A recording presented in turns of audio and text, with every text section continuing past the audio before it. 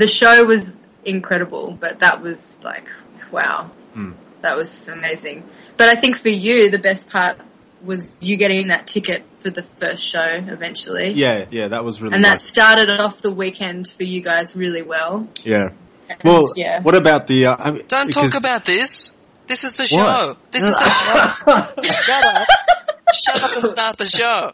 Okay, fine.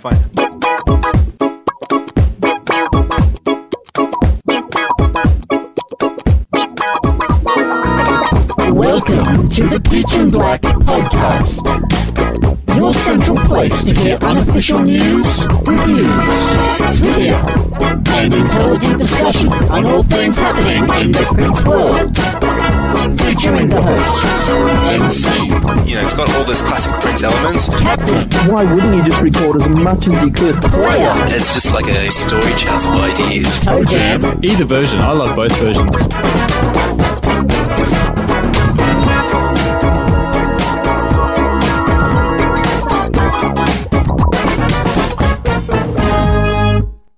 Hello, and welcome back to the Peach and Black Podcast. We are back again for another exciting episode. No, it's not an album review, ladies and gentlemen, but it is a review of sorts. We're going to be talking about Montreux, Switzerland, Montreux Jazz Festival 2013, and bringing a special guest to the round table. But before we go into that, let's introduce the panel. It is Toe Jam. Yo. Player. Release the DVD. And Captain. Some people's gone to Switzerland.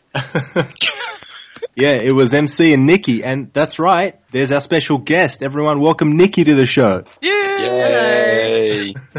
Hi, gentlemen. Hello, this is exciting. This is the first or potentially second time in the history of Peach and Black that we've got our female counterpart on the Peach and Black. So it's a very exciting moment, and... Aren't we counting, Captain? Who better... Well, I didn't want to say anything. What are you talking about? Don't make me cry. We've got five The show has been in dire need of a female voice, someone who can represent the ladies. Well, we'll see how So I'll try to do my best. They might- The ladies! They might want you to hang around.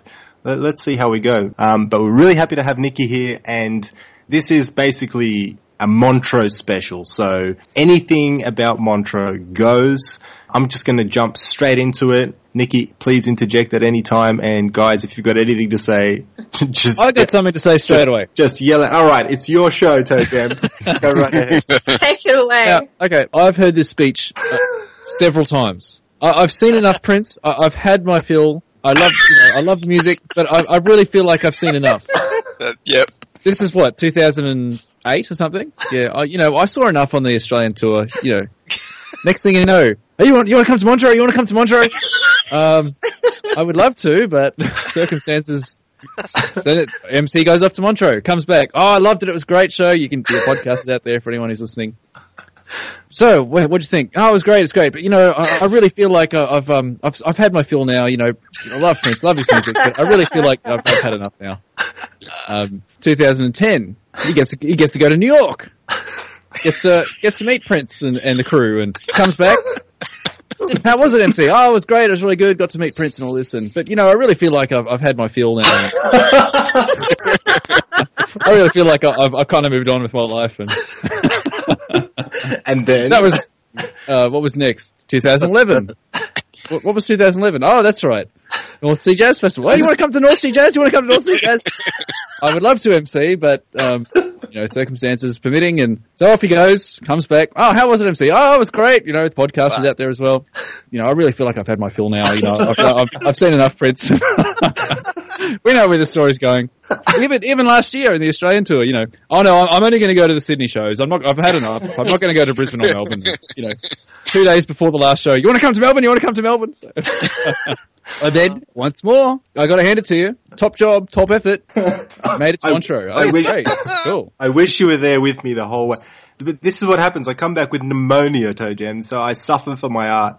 Your art. When I think about it, 09, 10, 11, 12, 13, 5 years straight. That's Is there a more dedicated Prince fan in terms of going to these overseas shows. I'd like to meet Well, when you hear about Nikki's from story, Australia, not from not from when like. you hear about Nikki's story Not into from trying to Italy. get into the venue, into trying getting into the Auditorium Stravinsky, I think she might have me for pure physical dedication there. But we'll get into that later. It's not dedication, it's stalking. Yeah. But there's a fine line. MC, we might have to have an intervention here. So. Can we do it offline, please? Yeah, I think look. even Prince said himself, there's that guy again. He's following me everywhere. His eyes glazed over as that T-shirt was held up in the auditorium. I will You're mention that joking. because I'll go into some details, but you're right, Toe Jam. It's been a journey and it's been incredible. And don't shoot me here, but I have to say something. And from the bottom of my heart, I'm being 100% real with everyone here. Really, this time I really do think I've had my fill. Because it's just been too much. I mean, 5 years in a row, and then I saw the 2003 tour. I've heard about every song I think I could ever hear that was on the list. You know, the live songs that you want to hear done by Prince and the band. I think I've been there and done that. It's time to move over and let some of the younger fans through. And You mean to tell me that if he comes to Australia and does like the Sydney Opera House, you're not going? Look. You've had your fill, haven't you? Look, I think if it's around the corner from my house, Come on, man. I might walk past and see the scalpers out front. Hang on. The most important thing that is going to come out of this whole episode is you saw Endorphin Machine. I'll get yes. to Get to that. That's all I need to know. The rest, Okay. I don't care. I get to that. I'll get Shout to out that. to Joshy there. Yeah, for sure. Without the sign. We didn't need the sign this time. I can't even remember where we're at. So, okay. Let's start at the beginning, everyone. It's night one, and the queues are already, half a mile long by the time I get there. I think Nikki was already in the line, with Orlando. Shout out to Orlando as well. I know he's listening. Yay. And everyone else who was there. As the names come back to me, I'll put the shout-outs into the show. But yeah, I got there late on night one. I was lucky to score tickets. That's my story. Nikki, you were there from what time? God, I was there from, embarrassingly enough, I was there from about 11:30 in the morning. But I was also there, trying to represent Peach and Black and meet a lot of people. Yeah. Trying? Introduce What do you mean myself. Well, some people were pay your running flights over away. there? We send. Come on. No, but it was the first day, so everybody was still trying to get to know each other. You know what it's like in lines like this where you spend 10 hours a day with everybody for 3 days in a row. By the end of the week, everybody was in love with each other. It was a giant love fest. Practically married. Practically married, yeah.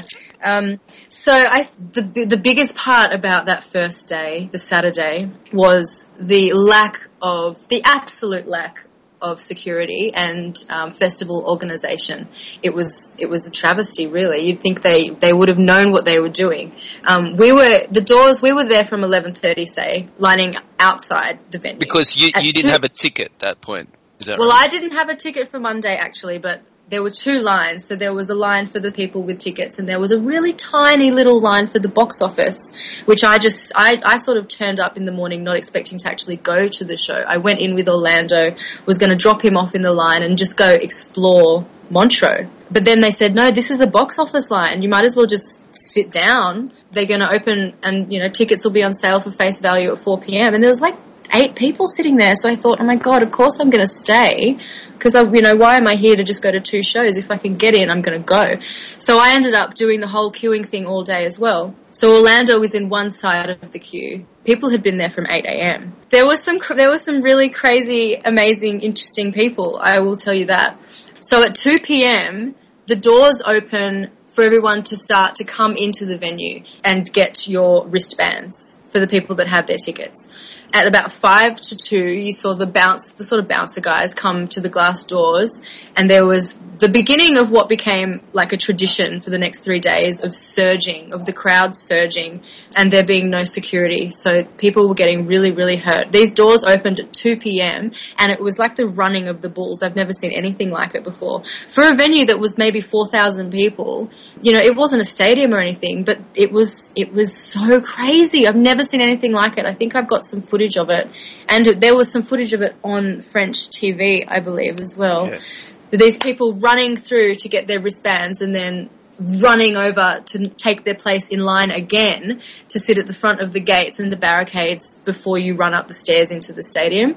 So people had lined up from 9 a.m. It's now 2 p.m. They run, they get their wristbands, and they, 30 seconds, run again, sit on the ground, and you're there again till 7:30 p.m. It's dedication. It's really dedication. I got my ticket at about 4, and then I joined Orlando, and then everybody, you know what happens? Everyone panics, and at about 6 p.m., everybody stood up and surged forward into like sardines, like toy soldiers. And you're not really going anywhere. Like you can't move. So why does everybody stand up? Everybody just panics for some reason. And then we all stood there till 7:45 from like 6. It's hard. It's hard work being a Prince fan at Montreux with no security. So that was the first day. And then, eventually when I think it was 7:30, 7:45, when they did open the barricades to let everybody run up into I had a game plan because I'd been with UMC and you'd done Montreux before. So you told me which way I needed to run to get the best, the prize position. Yeah. Everybody runs off to the left. He's like, no, Nikki, you run off to the right. So me and Orlando, we ran off to the right, and we sort of came in at the very back of the stadium and just did this bolt straight through. We were like second row in front of, just to the left of the mic. Amazing. We weren't even in line all day, so it was pretty good. It was a good effort. But the story that's not even the story. The story was that first surge, which is on YouTube. It is on French TV. I've never seen security or a lack of organization. So like I had my hair pulled, I was scratched, I was pushed. A man, like a 6-foot-something man, literally picked me up by the shoulders and sideswiped me to get through. This is how crazy the European Prince fans are, and the men. They will stop at nothing to see their icon, their hero. I was gobsmacked. Like, I've never experienced anything like that before. It was amazing. Not since the Ivy, anyway. No, not since Ivy. Yeah. Not since Ivy. So compared to those crazy European fans, we're nothing. We're not hardcore. We're rubbish. we're just like little rabbits hopping around. We're nothing. It sounds crazy what Nikki's saying, but and I didn't even see that, but I've experienced it before, and I've seen the footage on French TV and all that kind of stuff. But there's something peculiar about it all, because I've seen similar scenes, like Springsteen fans and all that kind of stuff. I reckon probably, if I have to think, maybe Michael Jackson. Yeah, MJ fans, I was just about to say. Probably be similar, I guess, like going absolutely nuts. But there was a lady that fainted and had to get pulled out of the queue. Yeah, well, there was that stuff was happening. During the third night, during the Third Eye Girl show, during one of the songs, I think it might have been Bambi even, one of the women, no joke, fainted in the audience, and someone came through and grabbed her from around where I was standing, kind of to the right of stage. So that must have been one of those Italian girls. Yeah, I think so. They'd probably been there. Perfect song. She's probably been there 12 hours, was waiting to hear that, to hear him play Bambi, and then get carried out. But so hopefully she's okay. But yeah, that was absolutely nuts. And then, it's night one. I don't know. So you didn't have a ticket, and you got a ticket. I'm not going to go into the long story because it's as funny as it is. You're right. I didn't have a ticket. In fact, Nikki will probably remember this. As she was standing in the box office line to get her ticket, I rock up with 2 or 3 massive suitcases.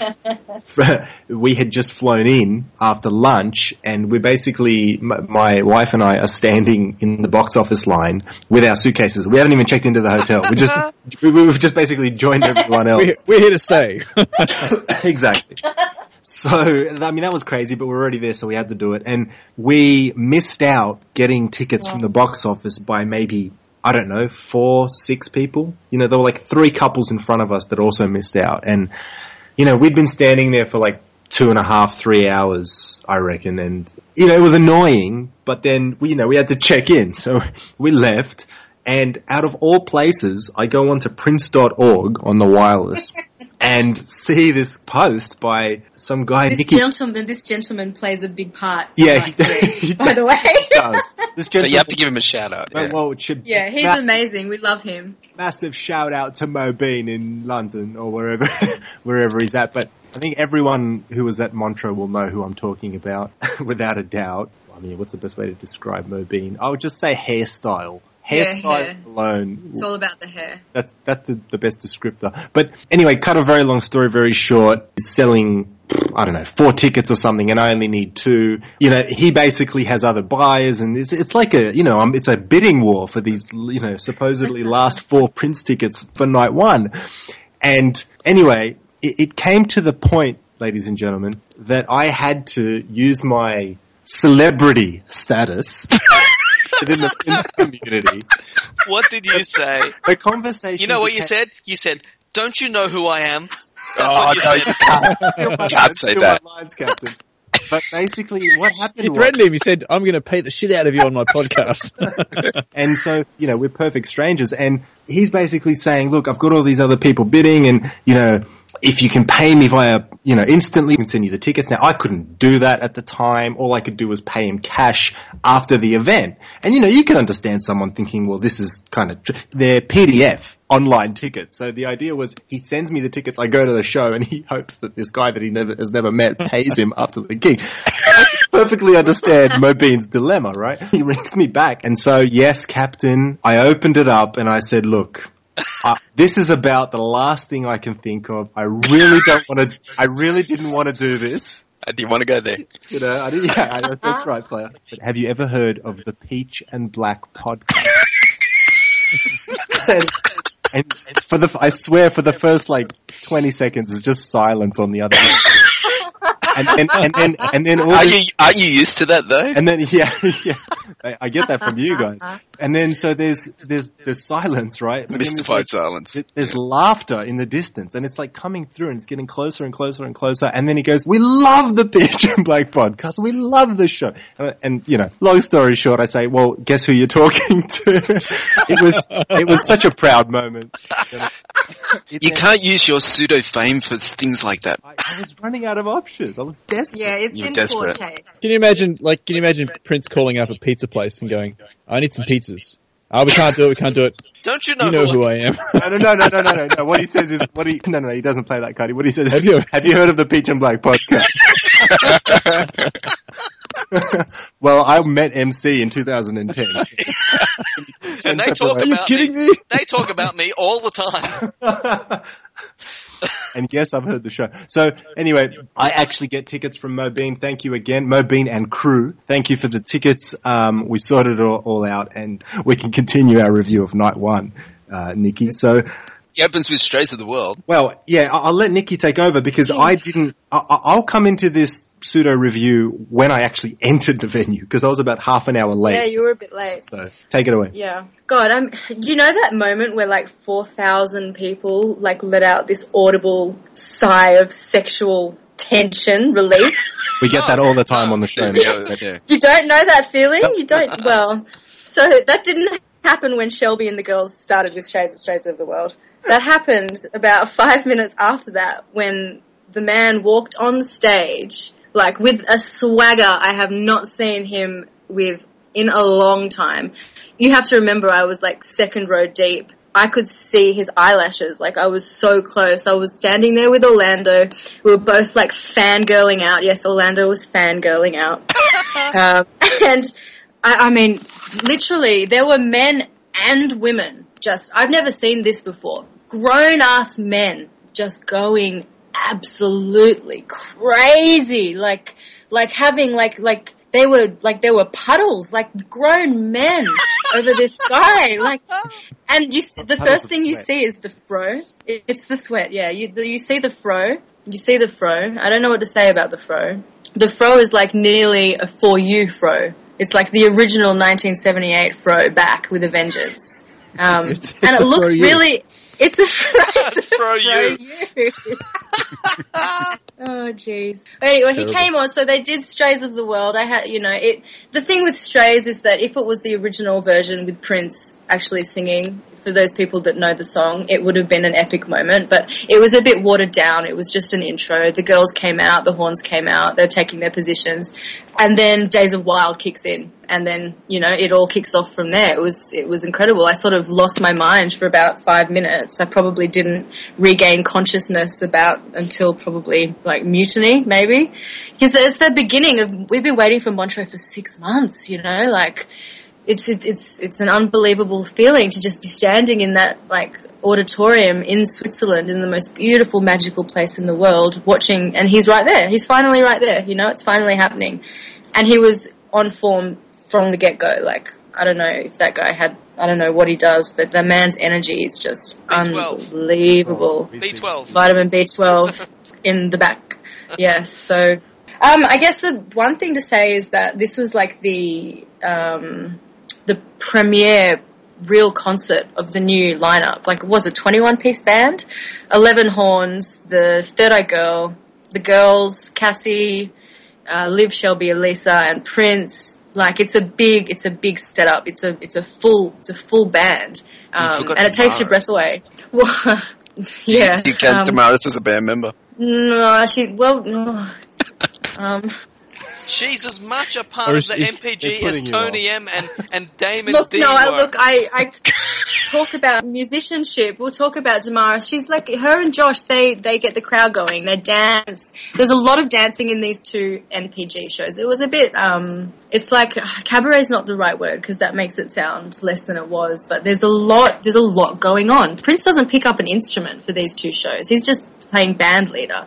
He's got 11 guys on horns. He's got the Third Eye Girl in there. He's got Damaris dancing. I mean, there's so much to sort of keep your mind on and just track that, and he's controlling all of it with you. So you see him like do a little flick of the finger, and all of a sudden, you know, Cassie comes in and starts playing, I don't know, whatever. But it's just incredible to watch how much finesse he has with this band. I don't know how long they've been in rehearsals, probably for about a year now with the horns, but I mean, they were ready. They were having fun, and they made the audience have fun. Like, I know people were complaining because it wasn't Third Eye Girl right off the bat, and Prince doesn't play an instrument, but the people that complain about that, to me, are the worst kind of fans. Like, Prince gives us everything in him that he doesn't need to. He doesn't need to do anything for us, yet he gives us this amazing new lineup, this funk, rock, pop, fusion NPG show with Third Eye Girl there as well, with Ida just sitting there on the bass like a boss, you know, Hannah's just ripping it at the back, Donna's doing, they're amazing. I loved these shows. I love the NPG. I think they're amazing. I think they get a little bit of backlash just because Prince was playing band leader, and if he had a guitar at the same time as leading these 21 other people wouldn't complain. I just think people need to like lighten up and enjoy it for what it is. Like, why do we think we don't tell him what to do. We enjoy him. We do. This is Peach and Black really podcast. Pisses me off. We tell him what to do. I agree. I saw some of the, like, And he usually does it. But that's a whole other story, though. But yeah, as true as that is, Captain. like, from an outsider, someone who wasn't there, and just trying to read comments and stuff, like, there was a bit of negativity, but I thought the overall trend was, you know, most people seemed pretty positive. I thought so too. Oh no, it absolutely was. But I just pick up on the negativity because it upsets me. I don't see what the point is. I don't see a place for it. These 3 Montreux nights were unbelievable. Nobody's got time for negativity? Like, pack that shit up and walk it out the door. We don't need it. I completely agree with you on that. And the thing is, and to Toe Jam's point, the majority of the feedback from the fans and from the press, whatever they're worth, was incredibly positive. There was a whack article written by some guy, I wish I remembered his name, but he writes for The Independent in the UK, and, I mean, his article was not even worth reading. It was barely a review. It was more like just a bad dream that the guy had that never actually happened, you know? Like, he's talking about something that didn't happen, basicly. So why were you late? You were out there like looking for a 7-Eleven. You wouldn't look for a Slurpee. No, he's hustling for tickets. Well, but the hustling for tickets part is partially true, but I didn't think I was going to night one. So then I get these tickets, and the real reason, Captain, is that he was arguing with the guy at the door. He was saying, "Don't you know who I am?" It's MC, for God's sake. But I actually couldn't. I mean, this is going to sound incredibly boring to our listeners, but I couldn't print the PDF tickets from the place that I was staying. I can believe that. And so it was. I mean, we tried 3 different printers. You know, I'm waiting, but I was pretty cool. I wasn't stressing out too much because I knew that there were another 2 nights coming up. I knew Nikki and Orlando would have been having an awesome time. It wasn't a big deal, and so that's the reason why I was late. But what I do want to say is the moment I walked into the room with a swagger, was no pro. Yeah, exactly. Was literally the first 4 bars of Old Friends for Sale, and see. Yes. The whole experience for me was absolutely nuts because I'm walking in at that moment in particular because I had not been paying attention to anything about Montreux in the weeks, months leading up to it. I hadn't watched the Spreecast. And you kept saying to us, don't tell me anything about the set list. I don't want to know what they're doing. Exactly. And you guys, you came good. You didn't tell me anything. I had no idea.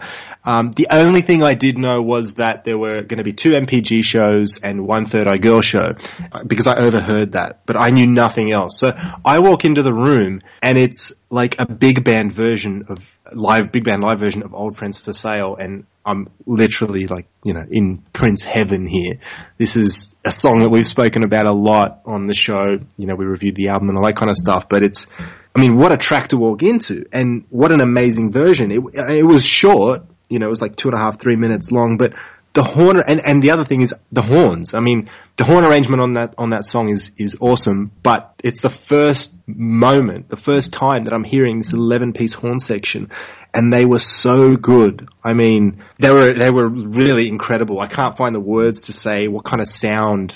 Nikki knows what I'm talking about. It just filled the room, and they're really on. Too. Yeah, exactly. That's also true. I mean, and they're on point visually, they're on point musically, and Prince's vocals on that track. I just have to say, although we're not doing a song by song review, I have to say on Old Friends for Sale, they were bluesy, they were sexy, and the background vocals killed it as well. The horns are coming in and out of the track. It was just goosebumps. I had goosebumps in the room from the moment I walked in, and it just it got even better from there. Yeah, it was just nuts. I mean, I think Old Friends was surpassed then by Dark. Because when they went into Dark, Prince was doing these like vocal quivers that were like, oh my god! I was looking at my friend, and we just. Like the women understand what I'm trying to say. Like I'm happy you're saying that. It was unbelievable. I didn't want to verbalize it the way you just did. No, and you know how Prince, he had all of these black towels to wipe his brow, wipe the sweat. As in any concert, people jump up to grab these towels as a memento or a keepsake. The guy next to me caught it, and he was with his girlfriend, and I thought he was going to hand it over to her. He grabbed it and shoved it down his shirt, looked at her like, nah. Keep it, this one. And she just crossed her arms and looked at him like, damn you. Oh, it was funny. Grown-ass men, weak at the knees over this guy. Dark was unbelievable. If anyone knows me, they know Dark is maybe my favorite song anyway. Oh, wow. And with the horn arrangement and the saxophone solo in that song, it was an experience I don't think I'll ever have again. Like that was my moment. I think that was my moment. Like there was nobody else in that auditorium. Just wow, it was incredible. Just you and Prince and the Dark. Just me and Prince, yeah. And the thing about that song is it's again, I didn't know that this was coming at all, and we reviewed the album Come about 2 months before Montreux shows. Coincidence? Who's to say? Maybe we should get a captain on that. But it's a pretty rare live outing to come to Montreux and play that song, to play Dark. Yeah. He did play it in Chicago though, so which is like a year again, ago. I must have not been keeping up because I didn't pay too much attention. But again, so for me it's a surprise, and I agree with everything that Nikki said. In addition to that, as incredible as it was, I was just blown away again by his vocals. I mean, they were nuts on Old Friends for Sale, but when he hit it was nuts. It was like his falsetto was so impressive, and it's a little deeper than when he was a little while back. Like look, his voice is just pure sex. It is just pure sex. And then it went into Something in the Water, and like, oh my god, it's just pure sex. Like, it was amazing. I enjoyed the voice quivers too. Oh, does the pure sex float on the water? And the way I can't get off Dark yet, guys, because there's a part in that song that was one of the highlights of that night, and possibly one of the musical highlights of the entire Montreux residency, let's call it. There was a part in that song when he was singing the song, and Marcus Anderson was playing the sax, and they were doing this little duel where Prince would like scream a line into the mic and then hand the mic over to Marcus, and Marcus would basically play the equivalent version of that on the sax, and it was just... There was a lot of emotion in that moment, and I'm just getting really hot just thinking about it right now. It's amazing. Yeah, it was like, and the hilarious line by Prince, something like, he changed the lyrics from the studio version, and he goes into something like, I've just gone through 14 cans of Windex, but I still can't see because you left me in the dark. It's like, even during such a sublime performance, he sticks in this very unique Prince-like humor. I thought that was funny. And in fact, there was a lot of humor throughout these 3 nights. But I agree. But first of all, nice solo, Marcus Baby. That was just smooth as silk. And the girls, I have to close on this. Background vocalists singing separately and creating this massive harmony at the end of that track. It was just so cool. Prince's normal register killed it on this. I'm the biggest fan of him when he sings in the mid-range of his voice, like really kind of, when it's just pure and raw, and this was nuts. So the backing vocals were the same as Shelby, Liv, and Eliza, right? They were, yes. Okay. Yeah. And their work on this song, especially towards the end of it, was just incredible. It was like listening to 3 angels, Yeah, they are 3 angels. It was palpable. They looked beautiful. They have the voices of angels. You're right. And it was Marcus and Prince and the 3 girls just doing Dark, and the 5 of them. I don't know. I can't. It was a palpable moment in the room. Like it was incredible. Big highlight. Big highlight. Yeah, huge highlight. And then into Something in the Water, and then you've got Cassandra's amazing keyboard solo. Like, it just kept getting better and better and better this night. Like, it's unbelievable. You're right. And Prince and Cassandra did that song on the Aussie tour in 2012. Melbourne, yeah. As good as those versions were, this one she really brought it. Yeah. She really, really brought it. And yeah. Well, I've heard it's her favourite song to play. And to have that song back in the set list, we're lucky. We're very lucky, Prince fans. Courting Time, do I even have to mention that? Again, from the point of view of not knowing that this was coming up. Okay, Prince wasn't in the room, or at least he wasn't front and center. There was no vocals on this, but just hearing instrumental Courting Time, nuts. I never thought I'd get to hear that in my life. So best song. It's the best song. It is, and Hannah, and I just wish that he had gone in front of the mic and just done the vocals, because the vocals on the studio version are so playful and they're so well timed. Like, it's just, it would have been great for Montreux. Would have been unbelievable. But for some reason, it would have been perfect. For some reason, he stayed off the mic, and Hannah's drums actually came across really well here. Some of the times throughout these 3 nights, I thought her drumming was out of time. And a bit, I mean, they were loose shows, but some of her drumming, to me, was a bit loose as well. Almost like she was playing in front of the beat. For any drummers out there, they'll know what I'm talking about. And I was scratching my head, but, Courting Time was a good example that she could really hold it down. And the horns were taking turns at the solos, and just all these jazzy runs by the trumpet players. It was more like a rehearsal version, like, almost like a mini Count Basie orchestra up there, and just firing on all cylinders. Really strong finish before they went into the next part of the show with Get on the Boat and a few other tracks. But I think they did a soul medley and, the jam. All that kind of stuff. So, it just became a party by the end of it with really the horns. I have to say, I'm as much of a Prince fan as I am. The horns kind of, by that point, they were kind of overtaking the show. And they were owning it. Loved it. Yeah, I agree. They owned it, and they were dancing. Like these, there's a part of these shows where the horn players get into do a little dance battle, and Prince just walks around, and he had the big conical cone thing that he was sort of talking into. And Damaris comes on, and they're doing a battle, and Josh Welton comes on. These guys are really talented, and I think I understand why Prince sort of wants to push them to the front. He lets them all have their time. They all get to solo. He's showing them off because he's proud of them, and I just hope that they get the respect that they deserve because it's a really, really great new lineup. Yeah, and like you said, Nikki, it's a big band. You know, it was a big band for the Welcome to Australia and the Welcome to Chicago and all that, and it's even bigger now. This horn section just takes it into overdrive. And again, I mentioned Get on the Boat before. Just tightness on the horns again. You didn't even miss Maceo. Not at all. I mean, there was, they were just repeating these horn riffs and these little Spanish trumpet parts, and I mean, there was a massive horn ending on that track, and it just kept going. It was like the best mix of Tower of Power, Average White Band, Curtis Mayfield. I mean, all the classic horn sections. Yeah. Just all in one, and they did a lot of stuff, like you read the set list, we don't have to go through all the details on night one, but you can read the set list online and it doesn't give you an accurate account of what it actually sounded like unless you were in that room. Yeah, the arrangements in some of those songs I think were done by Phil Lassiter, and I have to say that man is so talented. These horn arrangements are off the charts. I don't know what else to say about these guys, but they're just so talented, and I'm just so glad I got to see them live. Yeah, it was a trip. It was like one of those moments, like you pinch yourself. On the Peach and Black show, we did an episode a long, long time ago about how much we'd love to hear Prince with like a symphony orchestra behind him. Well, this is about as close as I think we're ever going to get, and certainly it's the closest I've ever been.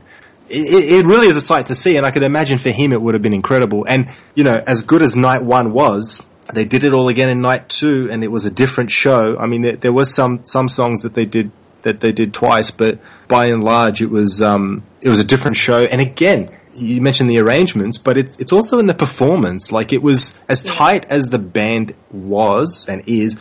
It was pretty loose. Like, he was Prince, I'm talking about, it was clowning around. He was in control of the band, but at the same time, how do I put this? It was like the best of both worlds. With a flick of the wrist, they could just change direction, and he could call someone up on stage to do a solo at a moment's notice, and it was like a walk in the park. So, yeah, these guys are nuts, and I think they deserve all the love they're getting from us and from. I said to someone that I think one of the most endearing parts of these two shows, and mind you, I was really close, so I'd like to think I sort of could see it, but Prince was in awe of his band, and that was maybe the best part for me, watching him watch them, if that makes sense. Watching him watch them surpass all his expectations and just bring it. Like, these shows were so important. It was Montreux, 3 headlining nights, new band, Third Eye Girl, everyone's new.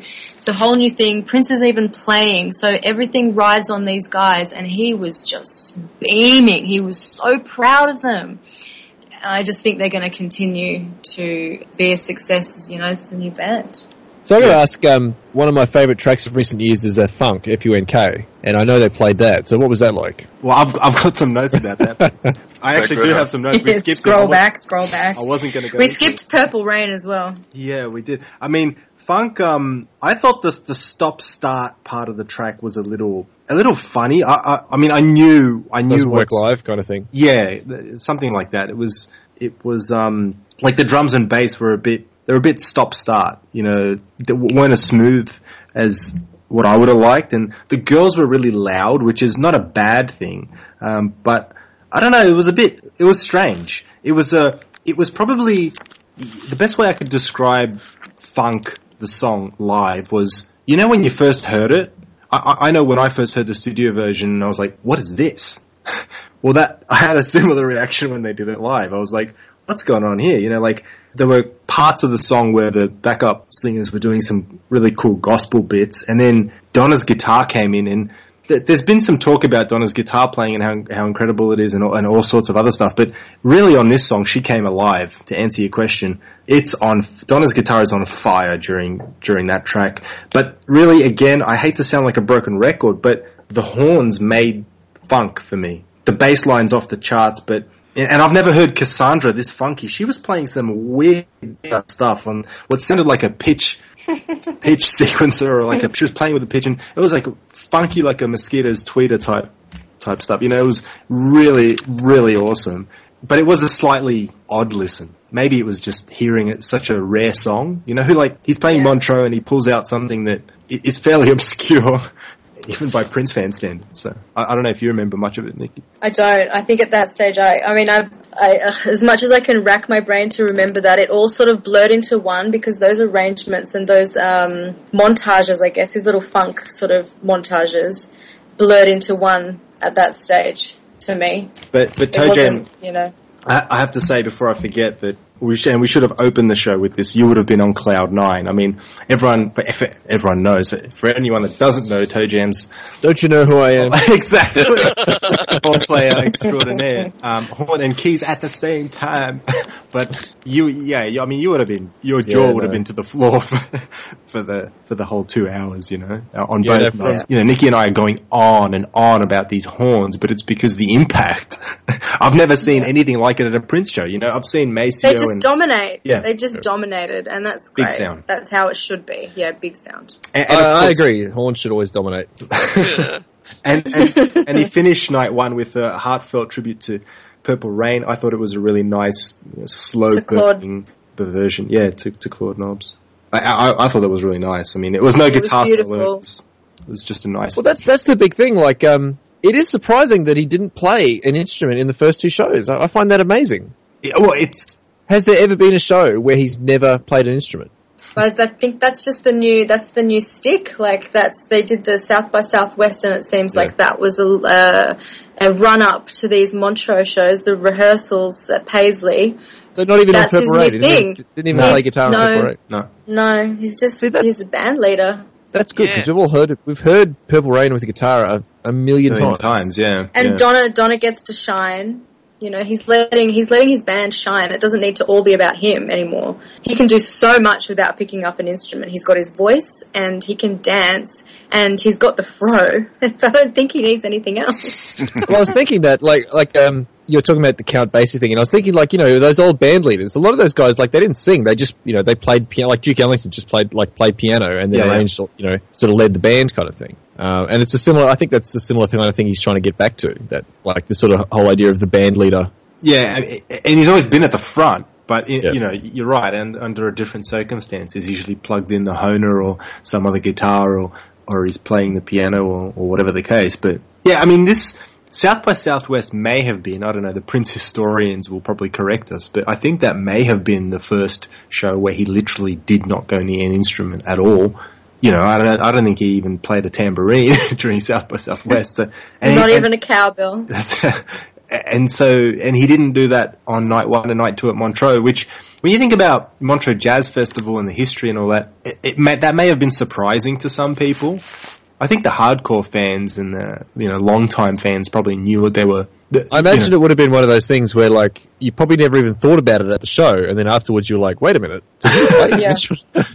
Yeah. So it was something like that. But I mean, you couldn't. I don't know how anyone could leave disappointed. I certainly didn't. It was an amazing night, only to be followed in night two by more of the same in a way. Completely different set list, but still as intense, still as tight. If anything, I don't know about you, Nikki, I thought the second night was even looser. I thought it was more of a party feel. It was. Night two was sort of the welcome to the hits show. It's the set list that everybody's quite familiar with. Some people were a bit upset about that it wasn't a brand new show again, but I mean, how much choreography and how many shows can these people, know? These are still two completely separate shows. This show was the hits. It was sort of Nothing Compares to You. It was all of the stuff we've all seen before. But it was a huge party. I liked the first night. The second night was amazing.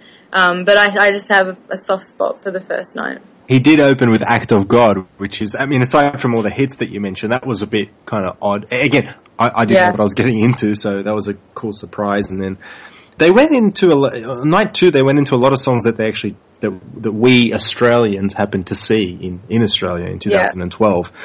But I thought some of the songs were just taken into the stratosphere by the horn section again. You know, I'm not going to spend the rest of our time on the show talking about them, but I have to mention them on night 2 because what they did was they really spiced up songs like Cool and Party Man and even like... Party Man was great. Yeah. Party Man's just amazing live. No matter where or who was playing that song, Party Man is just an anthem live. Yeah. I dig it. Yeah, and you know, it was a party vibe anyway, and he brought it with that song and with songs like Let's Work, and you got the look. And actually, Let's Work was probably, I don't know if I'll say officially introduced by Nikki, but yeah, I think you certainly had a part to play in it. Oh, I totally forgot about that. Yeah. That's so funny. So they're like finishing Don't Stop Till You Get Enough, and Prince is having like wiping his brow again and like taking a few moments, and then he does his big intro into Let's Work, and we all know it. He's like, so I think you guys are ready to work, and I was like, let's work! And he goes, exactly. And I just looked at my girlfriend and we just screamed for about 30 seconds. Yeah, because I knew roughly where you were, and I heard someone yell out. I didn't know. You could hear it. It was audible. It was like pretty quiet before they went into the song, and I could hear you. I didn't know it was you at the time, but I could see him like look down and point at someone as he said it, and it was like, all right. It was a hardcore fan down the front. They know what's up. So that was. So that must have been you. He looked down and he saw that peach and black lanyard that Nikki had. So he looked down and he saw me and my 2 girlfriends, all of us wearing bright red lipstick. No wonder they all kept dancing in front of us. We'll have to ask him about all that one day. Next time we talk, Prince, we can talk about Montreux. But they went from that to You Got the Look, you know, the 1-2 punch that we've heard before, and that was awesome. There was lots of Damaris on the second night as well. Lots of Damaris dancing, I'll just mention. Yeah, I mean, she was all over the stage. And the band member on the bandwagon. Very good. During 1999, she had on this like toy soldier like marching jacket kind of thing, and she was doing this whole routine where she was sort of marching around the stage, and she had these sort of I don't know if you remember, MC, she had these like sort of toy guns that had obviously been loaded. That had been loaded with confetti, right? So she was supposed to pull the trigger and, you know, pop out all the purple rain over on the crowd. I was hoping for water myself. I was sweating up in that place. That's really, really hot in there. My goodness. Yeah, and anyway, but these guns wouldn't work. She was coming around to the front and doing a little swaying and dancing to the music and trying to get ready to pull the trigger and have the confetti fly, and it just didn't happen. So she had to go to the back and, like, I think swap the gun, and she did the whole swagger out the front again, and it's 1999 and dancing and singing and pull the trigger, and it didn't go off again. And, like, it took her, like, 4 goes until she finally got one that worked, and, like, 50 sad little pieces of, like, purple rain just, like, dropped down onto the floor in front of her. Show them the gun, Damaris. Some of our listeners will know that the obscure reference I just made. But then they went into a song, I think, entitled something along the lines of Shades of Umber. For one, have never heard that before or since, but it made a really big impact on me. It's this crazy, winding, multi-part instrumental. It was really cool. I have no idea what the song is, never heard it before, like I said, but it was really cool, and it really showed off the instrumental prowess of the band, in particular that kind of core bass, drum, and Ida on the rhythm guitar part of the band. And then after that, they went into Days of Wild, and like Nikki said, Nothing Compares to You, Mutiny, and on and on. They repeated some of the songs from night 1, and by that stage, again, it was a party, horns into overdrive. It sounds like the same things I said about night 1, because in effect, by that stage it really was. Let me just mention something we're forgetting to mention, is that during any interval between sort of say part 1 and part 2 of the show, when the crowd wants to start revving up the band to get them to come back on stage. You get your usual Prince chants, your OEOs, blah, blah, blah, blah, blah. But this thing happened in Montreux, which I've never experienced before, and I don't think I'll ever experience it again. Did they pass around a bucket? And I don't know what it was. I don't know.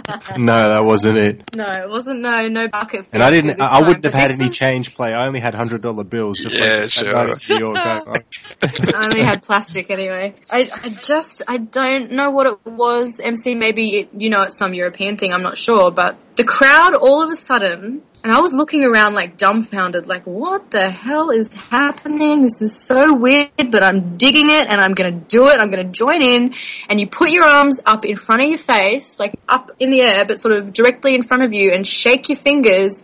And the whole crowd with this like really spirit fingers, but out in front, this really monotone hum, like, and it went on for like 5 minutes, and it's like this really. I think it's like a soccer thing, eh? Now. Yeah, no, but it's really hypnotic and amazing. I think it's like it's really incredible. I think it's like a soccer thing where they do it to put, like if they're doing penalty shootouts and something, and they do it to distract them. They do it in the basketball as well. Yeah, it's I would not know a sports reference like that. I just said. I don't know if that's what it is, but I know right over my head. They do a similar thing in the basketball when they're shooting free throws. They try and put them off by doing that. Yeah, it is a sports reference, but it's used sometimes to put the other teams off, and sometimes it's used as a kind of like a rev up. Like when your team's just scored a goal and you're in the lead, and you kind of like, it's hard to explain. YouTube it. Well, it's much easier to keep going for long periods of time because it's quite monotone. Yeah. Otherwise, everyone starts a chant and then it ends up in a clap, and then it starts into a new chant. Like this was. It wasn't like Peach and Black. We tried to start that chant. Yeah, but no, that's a memorable, really weird, but I was really digging it, and you've got to get into it and get amongst it and get all right up in it, and we did, and it was cool. I liked it. And it really worked. They came out, the band came out again, they tore the house down, created one of the biggest parties Montreux and certainly the Auditorium Stravinsky's ever seen or heard, and they shut it out. So it was 2 massive nights of Prince and the NPG at the Montreux Jazz Fest, and just when you thought it couldn't get any better, there was one more night remaining. Well, hang on, before we go into night 3, something I've got to ask. You're saying they're playing songs like 2 times in both nights. So then the first thing that pops into my head is, were they filming, obviously they film every show, but was there any implication that there was a proper filming going on for perhaps a Blu-ray or something? There was no implication that I could. It's not as if they had signs out the front that said, you are being filmed for an official DVD. Yeah, but were there more cameras than you may have expected? No, there were. I didn't see a single extra camera from where I was standing on any of the nights in comparison to 2009 or any other Montreux show I've seen. However, the rumor is that there were extra hidden cameras that you couldn't see, and it's very possible because they've got. Without getting into the technical details, Montreux's got a really good setup for filming their shows anyway, and they've got permanent cameras. But I've heard from a few fans that were there, that there were extra cameras kind of around the stage and behind the stage and on the stage. So I think like a total of 9 camera shots potentially. So, the rumor is that they were filmed using more cameras. The rumor is that there are more angles to choose from for whoever's editing this potential DVD. But the real question is, and I don't know what Nikki's gut feel is, the real question is, will it be released, and who knows? But the other question is, there's 3 nights. The other question is, will the Peach and Black T-shirt be left in the edit? That is the only question. Yeah, come on, tell the story. The only question. I totally forgot about this. In fact, I totally forgot about that. Very good. During night 1, I can't remember if the Peach and Black shirt made an appearance at all. I think I had it on me, but it kind of didn't enter any of the cameras. On the second night, probably 3/4 of the way into the show, I just said, screw this. I'm waving it up at every opportunity now. You had no shame at this point. You sort of thought to yourself, this is it. This is my one chance. Exactly. No holds barred. No shame. Who was going for it? And so I think on night 1 you were kind of embarrassed about it. You were like, by night 2 you were raring. You were gagging for it. On night one, I think I had used the very limit of my celebrity to actually. So night two, I was like, yeah, okay, I might just get the shirt out, and I did get the shirt out. I was holding it up towards the end of the second show, and what was happening? Like Montreux's got a really cool crane camera that comes around and swoops and gets a really. Yeah. And you've probably seen it on the official DVDs from the festival. And as that was happening, I started putting up the shirt. And the thing is, people are waving and stuff, and fans are carrying on, but no one's holding any signs, no one's holding any shirts, and so I got it on the screen a few times, and as I'm, and it was always at the end of songs, like the last few songs of the show, and they would pan the audience, and I'd put it up, but it was really like from a pretty far distance, okay? And unless you're looking out for it, and unless it makes the DVD, which now that Prince is listening to us talking about it, there's no chance in. We're officially jinxing this DVD right here. In fact, the DVD probably won't be released because the people. The other thing that happened was right at the end of the show, after the last track, all that camera was doing was panning the audience. And so I just said, that's it, bucket. I'm putting up the shirt and I'm not moving until this camera. So the camera's going and I can see it. It's on the screen, right? It's part of the footage. And all of a sudden, the camera kind of like swoops down a little lower and starts zooming in directly into me. And it's like zooming in onto the shirt. So for potentially, 5, 6, 7 seconds, the only thing that anyone would have seen close up on the both screens at Montreux, Peach and Black shirt. I felt so proud. You guys would have been proud. Well, you guys got tweeted about it. People did see it. It was, it was news. And Prince, I think Prince saw it. Can you imagine him watching playback of the show after the concert back in his hotel room? What the hell was that? Who let them in here? Yeah. No, it was like he was staring into the distance, and all of a sudden he did a double take. He's like, when someone reads something that they're like, "What? I wasn't expecting that." He did a double take, and then you just sort of see him sighing, all those guys again. So that was really Londell. Yeah. that was awesome. But whether he saw that particular footage on that particular night, we'll never know. But people were coming up to me after the show, going, "Oh, I saw the Peach and Black shirt on the screen. That was awesome." So we made some new friends that night. That was fantastic. And all thanks go out to Captain, who actually got organised those shirts for us all those years ago with the biggest possible font that the printing people. So that works. It's a cool shirt.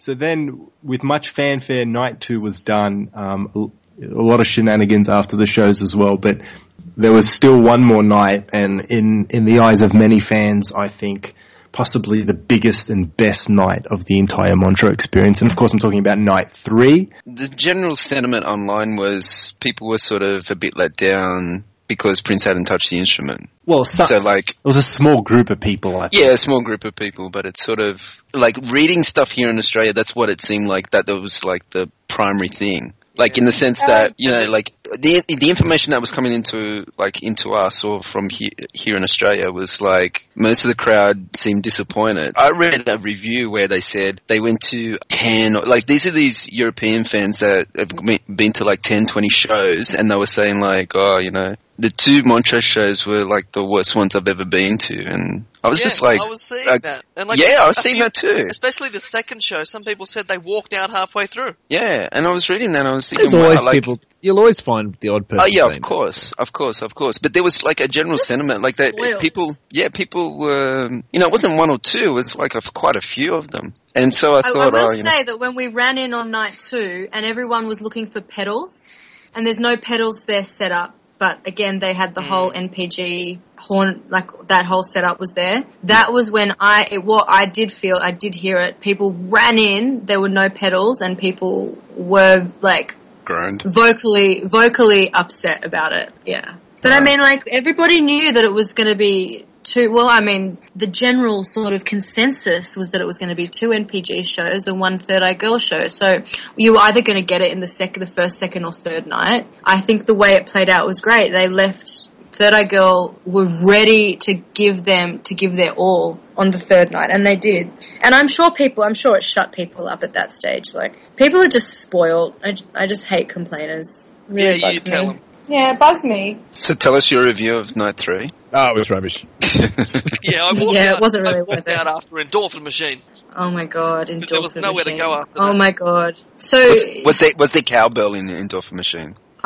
Wow, you've just preempted my whole story. Okay. If anybody knows Peach and Black, if anybody knows Endorphin Machine, you will know that the main selling point, or the worst selling point, is the cowbell in that song. And you guys have been talking about this for 5 years. For 5 years. Now we've got a new band. We've got Hannah, we've got Ida, and we've got Jonna, and we've got Prince. And who's going to play cowbell? Like, is Prince going to play cowbell? No. Joshua Welton, Hannah's husband, comes out wearing a T-shirt that says, in print as big as the Peach and Black T-shirt, cowbell. And he plays cowbell behind Hannah throughout that track with the most physical, like, commitment I've ever seen to a cowbell musician. I think that's awesome. He must awesome. Know, like, that's been a fan joke for years. Like, fan joke. It has been. It's always I think it's just been a joke in general. Yeah, but like, it's like you mentioned Endorphin. You're talking to a fan. You mentioned Endorphin Machine, and someone's going to talk about the cowbell. Yeah, exactly. Yeah, the album version's ruined. But Josh was great. I mean, he really brought it. The cowbell was going off. The T-shirt may have been one joke too far, but for people that understood it, it was hilarious. Well, that's good. They made reference to it. Yeah. I thought it was pretty funny. I was just going to say that Third Eye Girl, it was the European debut of Third Eye Girl as a band with Prince, out the front, which is number 1. So that's a pretty big deal.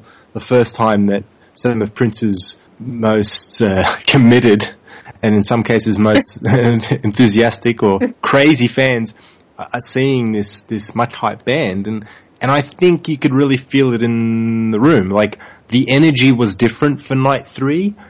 You could tell that it was going to be a different band, and from the minute that he introduced them all on stage, the vibe and the mood was different. Now, of course, it was different because it was a rock show, but there was something else about it. It was like, okay, I'm about to give you something a little bit more, like night 1 and night 2 were unbelievable for a number of reasons, but I'm about to, whoop Montrose behind. And both Prince and Third Eye Girl proceeded to do that. And they opened with a song that he's played many, many times in his career, Let's Go Crazy, but, not the way that most people have heard it live before. And I, for one, was blown away. I don't know what your take on it was, Nikki, but... Oh, because you haven't heard that slow version, have you? Because you avoided everything. Yeah, exactly. But I've heard Let's Go Crazy live so many times. He's played on so many TV shows and online and everything. And this was something else. Yeah, he whipped the crowd up into a absolute frenzy opening with that. A few people I had heard it already, and I didn't really think that much of it, but seeing it live. And the crowd, it was like a mob mentality that night. Like, everybody was just waiting for Third Eye Girl to come out. And then as soon as he, oh my God, he's strapped on his guitar, he came out, he introduced the girls, he had a bit of the thunder, a bit of the lightning, and then they went into Let's Go Crazy Reloaded. I mean, it just set off the whole evening. It was something so diverse from what we'd seen the first 2 nights. You're right, MC. It's like night 1 and 2, he was just relaxing, having a bit of fun, but night 3, he was serious. He's ready to give it. Yeah. And he gave it. Yeah, and you can feel it, and everything changes, and it's like there's this aura around the guy where something happens. It's like a switch, and his vocals were really raw. I have to say, they were impassioned throughout the whole night, and they started from the get-go with Let's Go Crazy, but that was a badass version. Like, it really affected me. Like, the impact was incredible. And then obviously, the song that followed "Let's Go Crazy" was a massive deal for me because it was because you thought you'd never, you thought you would never hear this song live. That's right. I mean, it's been a running kind of joke or theme of the show, and I'm probably Endorphin Machine's biggest fan, other than Joshy. I wish I had Joshy's sign with me, and I would have thrown it up on the stage. But what can I say? What can I say? An awesome version with great solos by both Donna and Prince, and the song just rocks out. It was like Nikki talked about Dark and a few other of her favorite moments. I think that has to be the one for me for obvious reasons. So it'll be something I'll never forget. It was just nuts. Like who thinks they're going to hear that? I hate you. No, he didn't play that, Captain. Shut up. So, oh god, I mean, and then they went into Screwdriver, and like for the fans this year, 2013 has been a big year. From when they first sort of started playing those games with us, like Who Is Third Eye Girl, and then Screwdriver comes out, and we've got Fix Your Life Up and a few of the new songs. To actually see them live, and to see that played live was a really special moment for me as well. The whole Third Eye Girl set is like a fan's dream. It really is a fan's dream. Yeah, I agree. I'm sure you'd agree with me. Yeah, definitely. I mean, you look at that set list, and it's the kind of stuff that plenty of fans have done. When you kind of you have these conversations with your friends, other fans. Like, what would be the ultimate set list? What would you love to hear? And like you read this, I'm looking at it right now, and you're right. It's just out of this world good. I know. She's always in my head. The love we make. I could never take the place of your man. Guitar. I mean, it just goes on. Bambi. The Max. The Max. Really? Really, Prince? Yeah, really? Well, Peach and Black did review that album and did make special mention of that song just shortly before the Montreux shows. Not taking any credit though, but it was nuts. I mean, Screwdriver. I'm not the biggest fan of that track, but you know what? It rocked the heck out. It was like so powerful, and it's always different, in the live arena. But I much prefer live versions of that particular song. Yeah. And we've been hearing him play "She's Always in My Hair" and "I Could Never Take the Place of Your Man" since last May, since Australia, really. But these two versions have sort of been revamped again, just a little bit, with a few extra sort of licks and things, and some really amazing call and response to the audience that are becoming really fan favourites now. So I was digging that. That was another moment where all the women in the audience just turning to each other with these dazed expressions. Like, are you seeing what we're seeing? Yeah. Do you understand what is happening in this room right now? Like, it's one of, you can't explain it. It's just the women just turn and stare at each other with our mouths, our jaws on the ground. And I was again at the front of the room, and I can see his fingers. I can just watching him play. Like, I could have just dropped to my knees and just like, it's tiring just being that attracted to someone. It's not a dating service, Nikki, but I know what you mean. I'm just imagining while this is happening. Just so much talent in those fingers. I'm just imagining while this is happening, MC's off in the corner going, "Don't you know who I am?" Very good. But Prince, I mean, when he went into "She's Always in My Hair," which is on any given day my favorite Prince song of all time, along with Endorphin Machine and a few others. Okay, he's played this song before, but it was like 8 or 9 minutes, and he was slowing it down and breaking it down, and there was exactly, and there was like a minute solo for Ida on the bass to like really take her time and kind of groove on the song, and there was a classic moment. At least I think I heard this, where Prince said right after he introduced Ida on the bass, he said something like, "Take your time, Grandma," and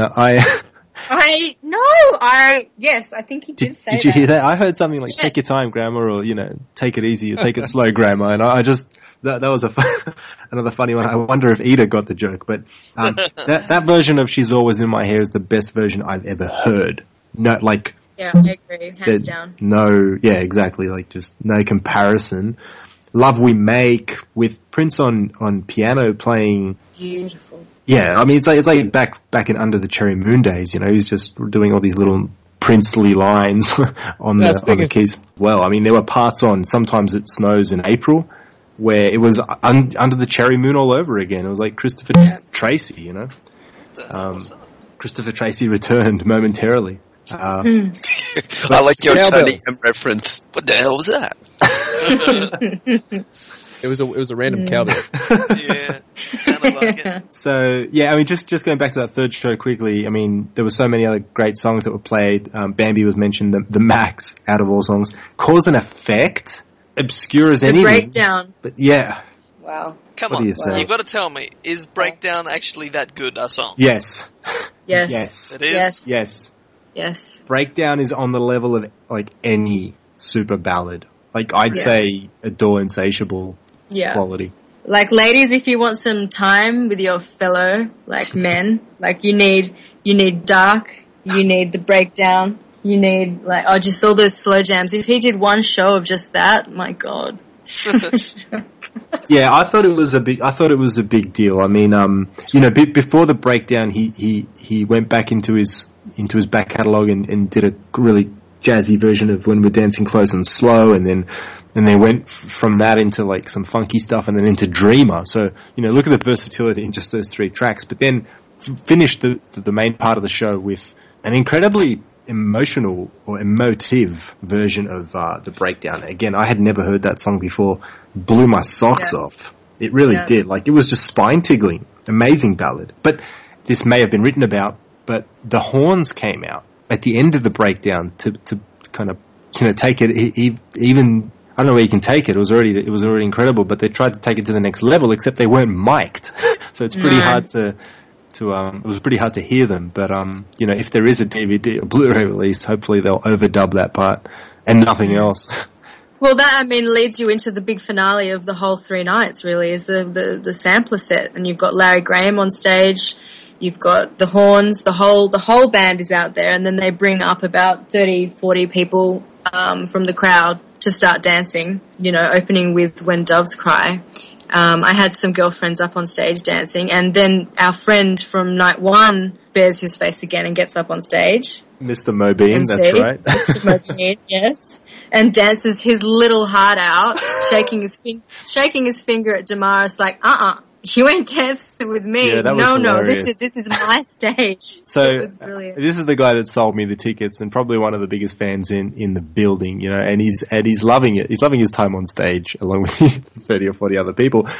But that moment that Nicky's just talking about was absolutely hilarious, because it's like anyone that would be chosen by Damaris to dance with would be probably a bit shy or in awe, but whatever the case, they'd probably at least kind of shake it for her, you know, or at least give it a shot. But he's like, this is my time. And he kind of like, he basically like flogs her off. It was hilarious to see. Yeah, she just turned around like, I'm not going to bother with that one. He just took his place center stage. Oh, it was gold. I was just surprised by the sampler set making an appearance at Montreux. I'm not going to say I was disappointed by it, because it was strangely enjoyable, especially the fact that it was really the sampler set as I'd never heard it before. I mean, the band were backing up probably half to 3/4 of the songs, you know, like Hannah on the drums and Ida on the bass they were adding to it. But the craziest thing that I've ever heard that I never thought I'd experience in any way, shape or form was live horns while playing all the horn parts of Housequake while Prince basically introduced the sample of Housequake. So that was like a really weird experience, but I thought it was off the chain. It was like, you know, Housequake is an awesome song, so you can just, you know, count that sucker in, and it, you know, the whole place becomes a house party. But then like MPG horns on top of that, I thought that was pretty cool. Yeah, they were loving life as well. Like, it was the end of their run there. They'd done so well. It was such a party. You've got like saxophone on Sign of the Times. You've got Larry picking up Ida's bass when they're, you know, going into Love and Raise Up. That was my favorite part. That was cool. Love is great. I really love that track. And the sampler set was half an hour.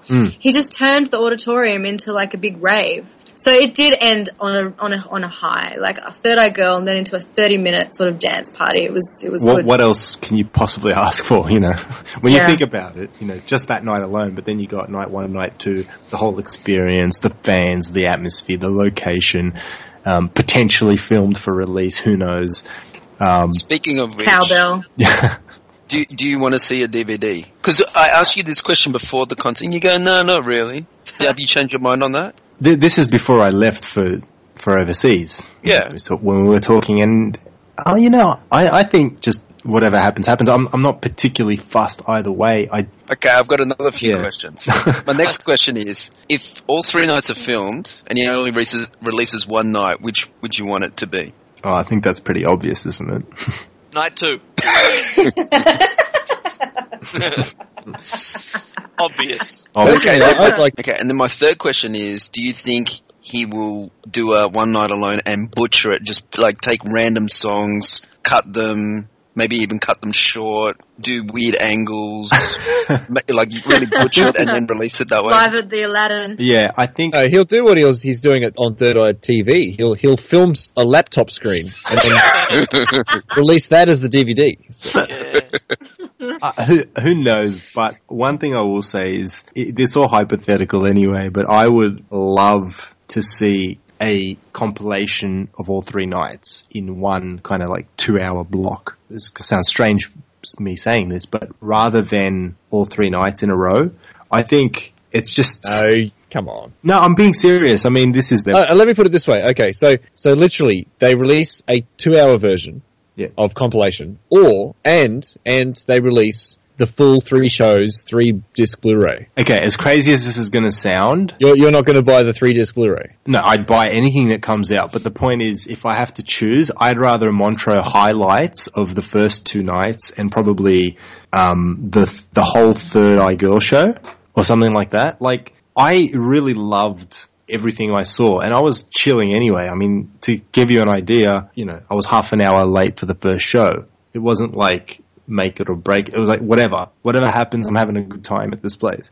But it was a party. The first 2 nights were a party, and I've never seen that from Prince to that degree, and it was awesome. It was fantastic, but it wasn't his most polished show. Like, we're hardcore fans, and we've seen probably everything there is to see from like all the footage, all the live footage out there, and being there live was incredible, but I think highlights from the first 2 nights, Nikki's probably going to slap me for this, but I think highlights from the first 2 nights would be a better experience watching it at home than every little, like, warts and all. To Toe Jams and everyone else, and I think players' question about like a DVD release, like to showcase musicians, I think a well-edited, really well-compiled kind of summary of the entire experience would be better than every single second. There are parts where Donna's is soloing, and I'm not missing Prince at all. Like, I'm thinking, man, this might even be better in parts, like she's just really got the energy. She's a rock chick. She kills it when she gets on, in the zone. Going back and finishing the shows, you can't put a foot wrong.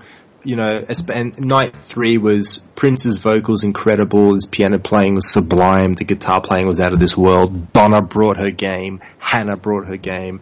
Ida, as per Nikki's review, was a boss on the bass, and in general, just really a rock solid part of that band. And with the pink strings and everything, I mean, it all comes together as one complete package. Killer show, and an incredible job by everyone, and they really brought it. Like, they lifted their game to a level that you rarely see, and they brought it from Montreux. What more can I say? Okay, here's it's good to see. It's good to see musicians that are actually performers, not just musicians. Yeah, I think Prince is teaching them a lot about stage presence and being a showstopper, especially the horns. Those guys, they give it their everything. They dance, they sing, they move around, like they are the party. So MC, yeah, it was awesome. Yep, in 30 seconds or less. That's impossible.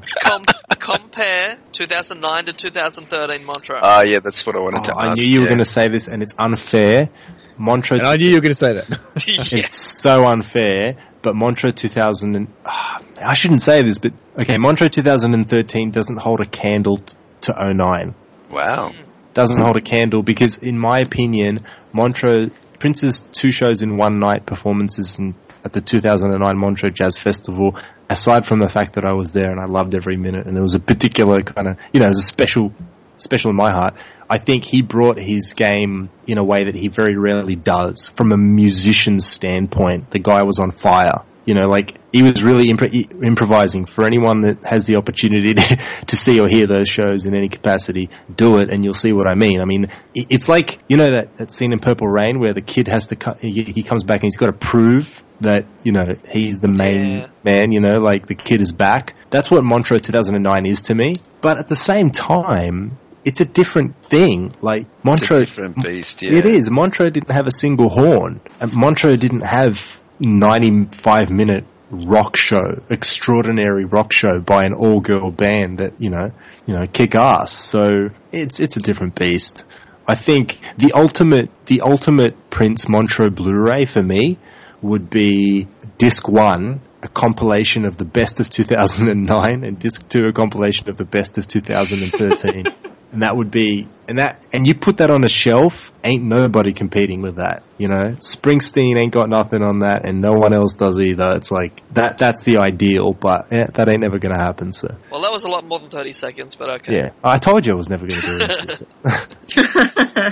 So that's that. Shout outs, a very quick one, Peter from the Netherlands, you know who you are. Big ups to you, thanks for spotting me in the crowd. Mobeen, of course. We've mentioned your name about 10 times now. I'm not doing it anymore. Who else? Nikki, anyone? Danny and Ash, of course. That's right. Yes, of course. My girls, the ladies, and your beautiful wife. Yes. Orlando, of course. Orlando's his wife. Hey, don't we have to shout out Andy Allo as well? Oh, that's right. Yeah, at the La Mariquenne with I've butchered that name. How was that show, actually? At the show in Paris. Yeah, that was off the chain, off the charts. And in fact, I know this is going to sound blasphemous, but Andy, you and your band did a smoking hot version of People Pleaser. A version that I put above the version that Prince and the MPG did at Montreux. So big ups on that. I mean, that was anyone that was in the room that night when Andy Allo and band and horn section did People Pleaser. And so it's a different horn section, isn't it? Yeah, but she's got a band that is on fire and they're on point as well. And I don't know where she got that horn section from, but those guys are off the chain as well. I mean, smaller. I think it's probably like a 4-piece, but she's really bringing it. And Andy's like night and day. I mean, she was a cool artist to check out a couple of years ago, but now she's like really owning the stage and, like a band leader. Well, she's been grafting. Like, she deserves it. She's really been grafting. Like, Andy's got like pure natural talent. So I hope to see like bigger things for her in the future. Yeah. And not off the back of Prince. Like, she can rock it herself, I think. So hopefully the next couple of years she'll really start to shine. Definitely. And maybe an Australian tour one day, Andy. What do you say?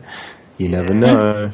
I reckon they could do the basement. By the time she gets here, there'll be an after show. She'll be playing the Enmore Theatre and State Theatre probably. But she should come to London and do Ronnie Scott's jazz. I'll be there. Pretty cool. So what's the quick story? There was like a meet and greet afterwards. Okay. And you couldn't... The missus and I went there to catch the show. It was like a third night in Europe, and I found out she was playing. We went there, caught most of the gig. It was awesome. As I was walking out during the last song, because we had to go, I'm walking past the merchandise stand and I see all these CDs. And I never bought the album, so although I heard it, and so I bought one CD. And then for some reason, I don't know what entered my mind, that she announced during the show that she was going to do a meet and greet after the gig. And I was like, there's going to be so many people. I've got to go. We're in a rush. I don't want to stand in line. And so just in the moment, I said to the girl, "Can you give me another CD?" And she goes, "Okay." I'm like, "I'm going to buy the second CD, but I want to leave it with you." And she's looking at me like, what's wrong with this guy? And I'm like, but I need a like texter or something. Have you got one? And she's like, yeah, we've got one here. So she gives it to me, and so I pay for these 2 albums. We put one in the bag, and I just wrote that message on the second one. And then I tried to explain to her as best I could that like I bought it, but I want to leave it here. It's for Andy. She'll know who I am. You know who I am. This is from MC. She knows. So I wrote that message, and I just said, look, just make sure that she gets it, and just she'll know who it's from. Please make sure she gets it. So I don't think Andy ever got it that night. Well, on Facebook, she said she found it in the luggage or something. She was unpacking and she found it in there. There must be like all the leftover stuff they didn't sell, and she just sees that. So that's pretty cool. I never thought that would end up on Twitter, but that's pretty cool. So I just felt like writing her a message. I wanted to do something different in case of being, like the usual fan, just usual stalker. So, yeah, sign my shirt. Just like the usual stalker. I want to be a creative stalker. So Thank anyway, you, Andy. Thank you. Thank you. Yeah. Any more shout-outs? Shout out to Nikki. Thank you for coming on. Yay. Yay. It's Thanks for the raucous round of applause. It's been my pleasure. It's been great. No, I will say that going to Montreux with you guys sort of in my back pocket, so it was very, very fun, and people were really responsive, and they love you, and thank you for I love you, and I love you. I just keep up the good work. You guys are my friends, and I am really proud of you. Yay. Isn't that nice? Thank you. Thank you so much. And you never know, you might be back on the show at some point in the future. Yeah. Don't you know who we are? Don't you know who I am? There were people going, oh, it's Nikki. Nikki. It's Nikki. It's Nikki. It's Nikki from Peach and Black. You're world famous. Nikki. You're world famous. Don't you know who I am? Yeah. That's all you got to say from now on. Fantastic. Well, thanks for everyone for coming out and getting together to talk about Montreux. An amazing experience, and it was great sharing it with you, Nikki, and with everyone else. Special shout out, another extra special shout out to Orlando as well, just for the whole thing. You were a legend for those 3 days, and it was great. I don't think any of us will ever forget it. That's for sure. For everyone listening, you may see the Peach and Black T-shirt at the end of an official DVD if Prince doesn't cut it out. Let's see that classic Prince sense of humor just one more time. Leave it in. Leave it in. Come on. Okay. Or maybe open the DVD with that shot. That'd be even better. It'll probably be pixelated. So have you had your fill now? I have. You're done. You're done. No, that was next it. year. We've heard this before. So if there's an Australian summer tour, maybe Day Out or something, Opera House, you're not gonna, not even slightest bit tempted? I don't know. I might log in when tickets go on sale. You know he's gonna freaking be there, waving his shirt in the front row. Okay, with that, that's a wrap. I'm out of here. I'm absolutely spent. It was a pleasure. Bye. See ya. Bye.